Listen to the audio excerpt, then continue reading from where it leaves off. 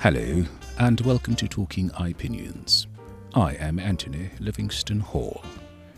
You probably thought the 2020 US presidential election would never end, but it has. Joe Biden is the president-elect of the United States. Unfortunately, I fear his victory will be Pyrrhic, and the legal challenges already underway will be the least of it. After all, the Republican members of Trump's cult performed so well that Trumpism will live on, flailing across the political landscape like a chicken with its head cut off.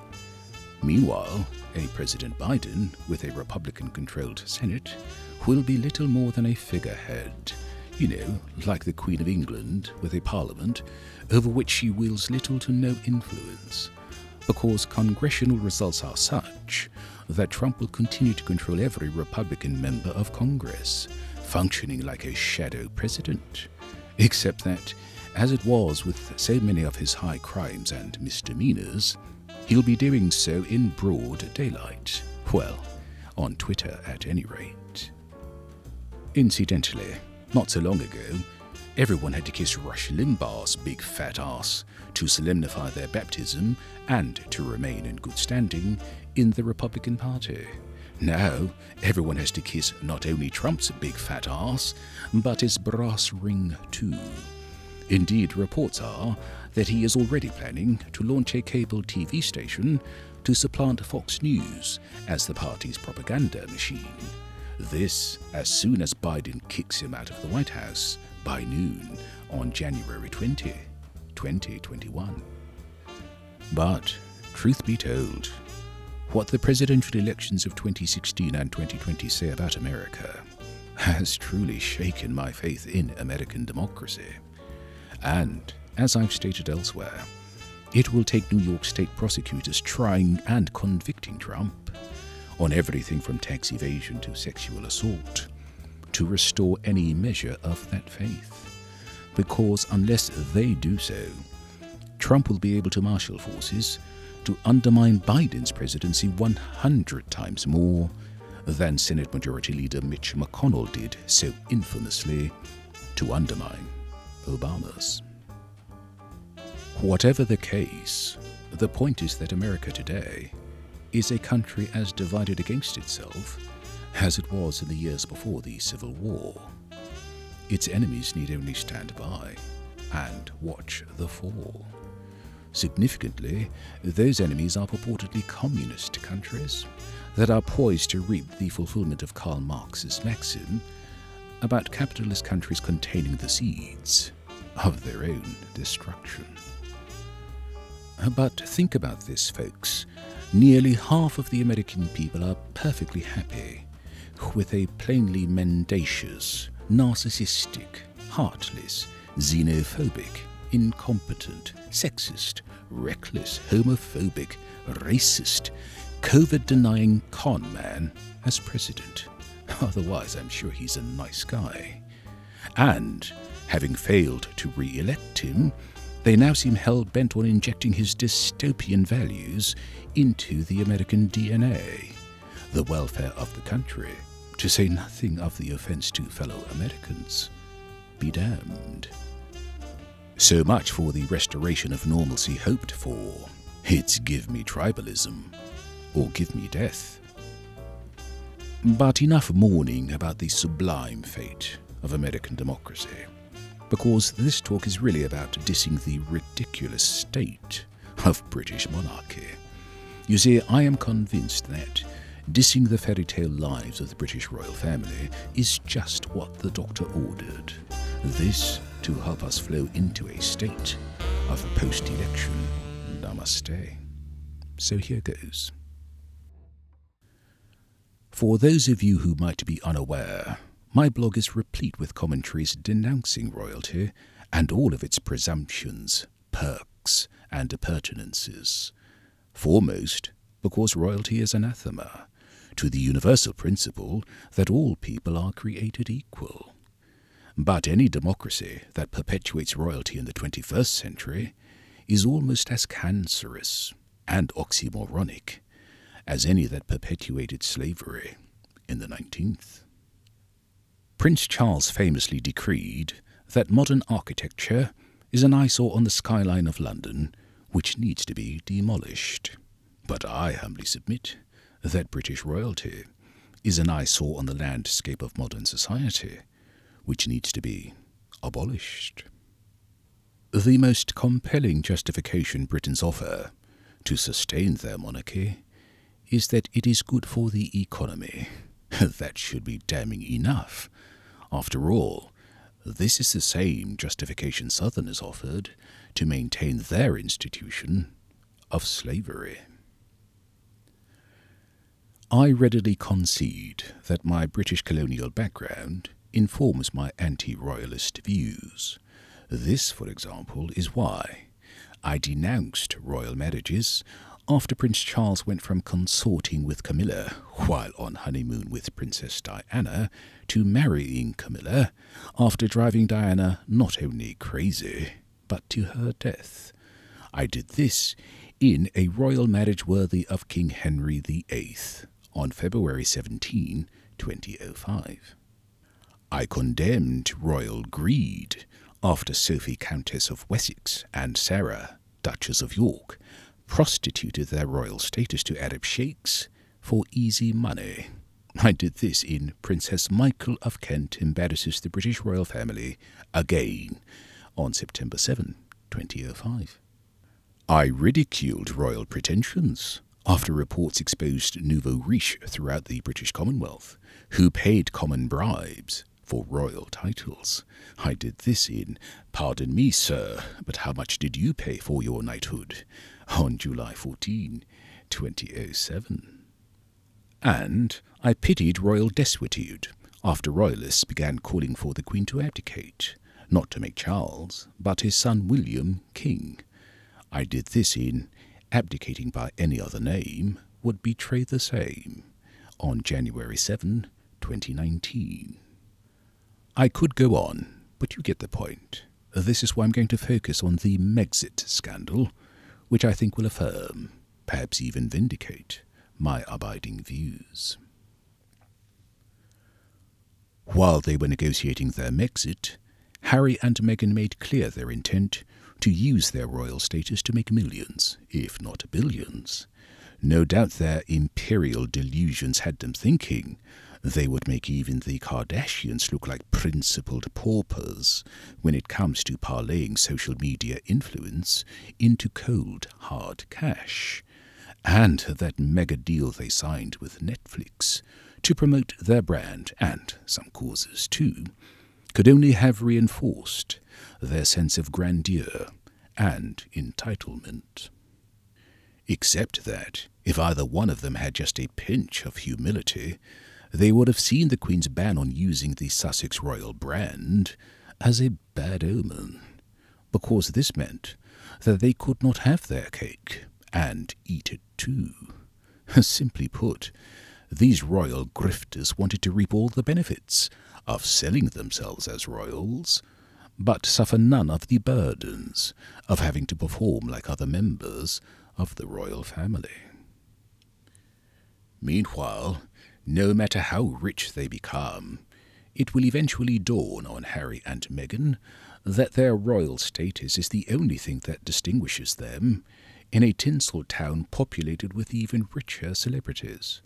What's more, they will soon realize that the novelty of their status is diminishing in value with each day they remain in exile. This is bound to undermine their intent to hold royal court while living here. No doubt their imperial delusions had them thinking that American celebrities would show them even greater deference than British celebrities show the Queen herself. Except that, if either one of them had just a sense of history, they would have seen the way American celebrities treated exiled Edward VIII and that woman, Wallis Simpson, as a portent of even worse treatment for them. After all, Edward was king, whereas Harry is no longer even the spare. Wallis was elegant and supremely intriguing, whereas Meghan is just impudent and typically boring. As it happens, in a January 9 commentary, which I titled Harry and Meghan Scheming to be more A-list celebrities than B-list royals, I presaged not only Hollywood's snub, but the Queen's ban too. For starters, I noted that Britons will feel about Meghan breaking up the royals the way they felt about Yoko Ono breaking up the Beatles. Of course, I readily conceded that Harry is no John Lennon. More to the point, I warned that, without his royal title and official duties, Harry will just be a balding redhead suffering a premature midlife crisis, which in due course would have Meghan looking for a more suitable Prince Charming. I also warned that both he and Meghan were in for a rude awakening for planning to monetize their royalty the way the Kardashians do their celebrity, because even I could see that the Queen bowing to a dead Diana was one thing, but bowing to these scheming upstarts would strip her of what little awe and reverence she has left. This is why I am not at all surprised that the freedom, quote-unquote, they negotiated is not living up to their royal fantasies. To be sure, as reports indicate, Meghan is thrilled to be living like a queen, with all perks and privileges, but no duties or responsibilities. But I am mindful that delusions of grandeur misled her to think she could succeed where Princess Diana failed in remaking the royal family in her progressive image. After all, that turned out so well, she has hightailed it back to America, with a prince without a country in tow. I suspect similar delusions are misleading her to think that she and Harry can now rise to the top of the A-list in Hollywood and on social media. Meanwhile, Meghan seems regally unaware that Harry is flapping about like a fish out of water, but reports abound about him struggling with the adjustment. This included the Observer observing on June 29 that he was even sharing wistful concerns with his brother William, which included complaints about the lack of privacy and security. No doubt you recall that overreaction to tabloid intrusions caused his mother's death. Therefore, it does not bode well that similar intrusions are already bothering him. After all, his issues will only become far more challenging once America, with its predatory paparazzi, emerges from COVID hibernation. But I suspect it's really abandoning comrades and country that is eating away not only at his conscience, but at his manhood too. This, especially given that the father of a British soldier who protected him in Afghanistan is leading a chorus of Britons now denouncing him as a deserter. In fact, a former British Army chief published an open letter just last month pleading for Harry to return home because the veterans really need him. Yet, shock and dismay over abandonment of his military family pales in comparison with the same over abandonment of his royal family. As it happens, royal biographer Robert Lacey has just written about this with Shakespearean pathos in his new book, Battle of Brothers, William, Harry, and the Inside Story of a Family in Tumult. According to the Daily Mail, his book picks apart this sibling rivalry in excruciating detail. But suffice it to know that the only member of the royal family who has any interest in welcoming Harry, let alone Meghan, back into the firm, is the forlorn Queen herself, and she will surely be heartbroken that grandson Harry and great-grandson Archie will not be coming home for Christmas. This clearly adds credence to speculation that, just as the Beatles never got back together, the Fab Four of Harry and Meghan, William and Kate, are never ever getting back together. In the meantime, Harry and Meghan can blame COVID-19 for keeping them holed up in splendid isolation.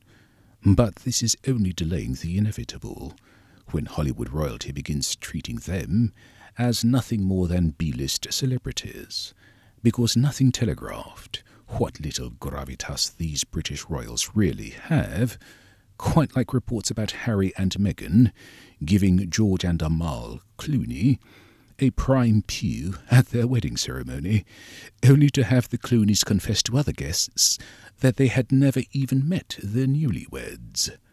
I mean, think about that, folks. What would it say about you if the most popular couple at your wedding was telling other guests that they don't even know you? But here too, nobody should have been surprised. After all, I called this out in real time. In my commentary, Harry marries Meghan in historic swirling of the British royal family on May 20, 2018. Specifically, I cited reliable sources who revealed that the few Hollywood A-listers who showed up were there more because of William and Kate than Harry and Meghan. I also cited common knowledge that Meghan was no latter-day Grace Kelly, because before she began dating Harry, she was a B-lister who couldn't get an invitation to the Academy Awards, let alone the famed post-Oscar parties where A-listers schmooze and unwind. In other words, Meghan earned her professional and social status the old-fashioned way. She married it. What's more, though, the lily-white world Meghan lived in was such that I was constrained to advise against being fooled by the black bishop and the black choir she hired to perform at the church. Because of the hundreds she invited to attend the reception, you could count the blacks on the fingers of one hand, and everyone knew that Harry invited at least 2 of them. Ironically enough, not since George married Amal had a purportedly cosmopolitan celebrity wedding been so white. And yes, I heaped scorn on their wedding too. In my commentary, Clooney nuptials show Saturday weddings as segregated as Sunday services on September 27, 2014.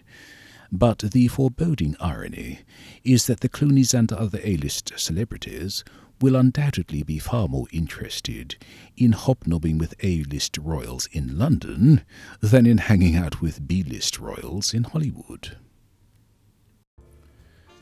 That said, you've probably noticed Meghan making moves to rival AOC as the poster girl for the racial grievances of BLM protesters and the woke politics of millennial progressives. This even has Duchess Meghan and Prince Harry lecturing Americans on the evils of systemic racism. But talk about biting the hand that feeds you. I mean, it's as if they have no clue that their very royal lives are based on systemic racism. Hell, their tone deafness is even more farcical than B-best Melania Trump lecturing Americans on the evils of lying and bullying. In any event, British royals continue to affirm the title to a commentary I wrote on April Fool's Day, way back in 2005, namely, royalty is not what it used to be, not even in America. And with that I say, fairy tales can come true, but it won't happen to you if you're a scheming tart. Your white prince will be blue when he sees that royalty is all that moves your heart. Sorry, Meghan. That's it, and if you liked it, please subscribe. It's free. If you'd like to contact me, I invite you to email anthonyhall279@gmail.com or use the contact feature on my blog at www.ipjn.com. Thank you for listening, and until the next Talking Opinions, goodbye.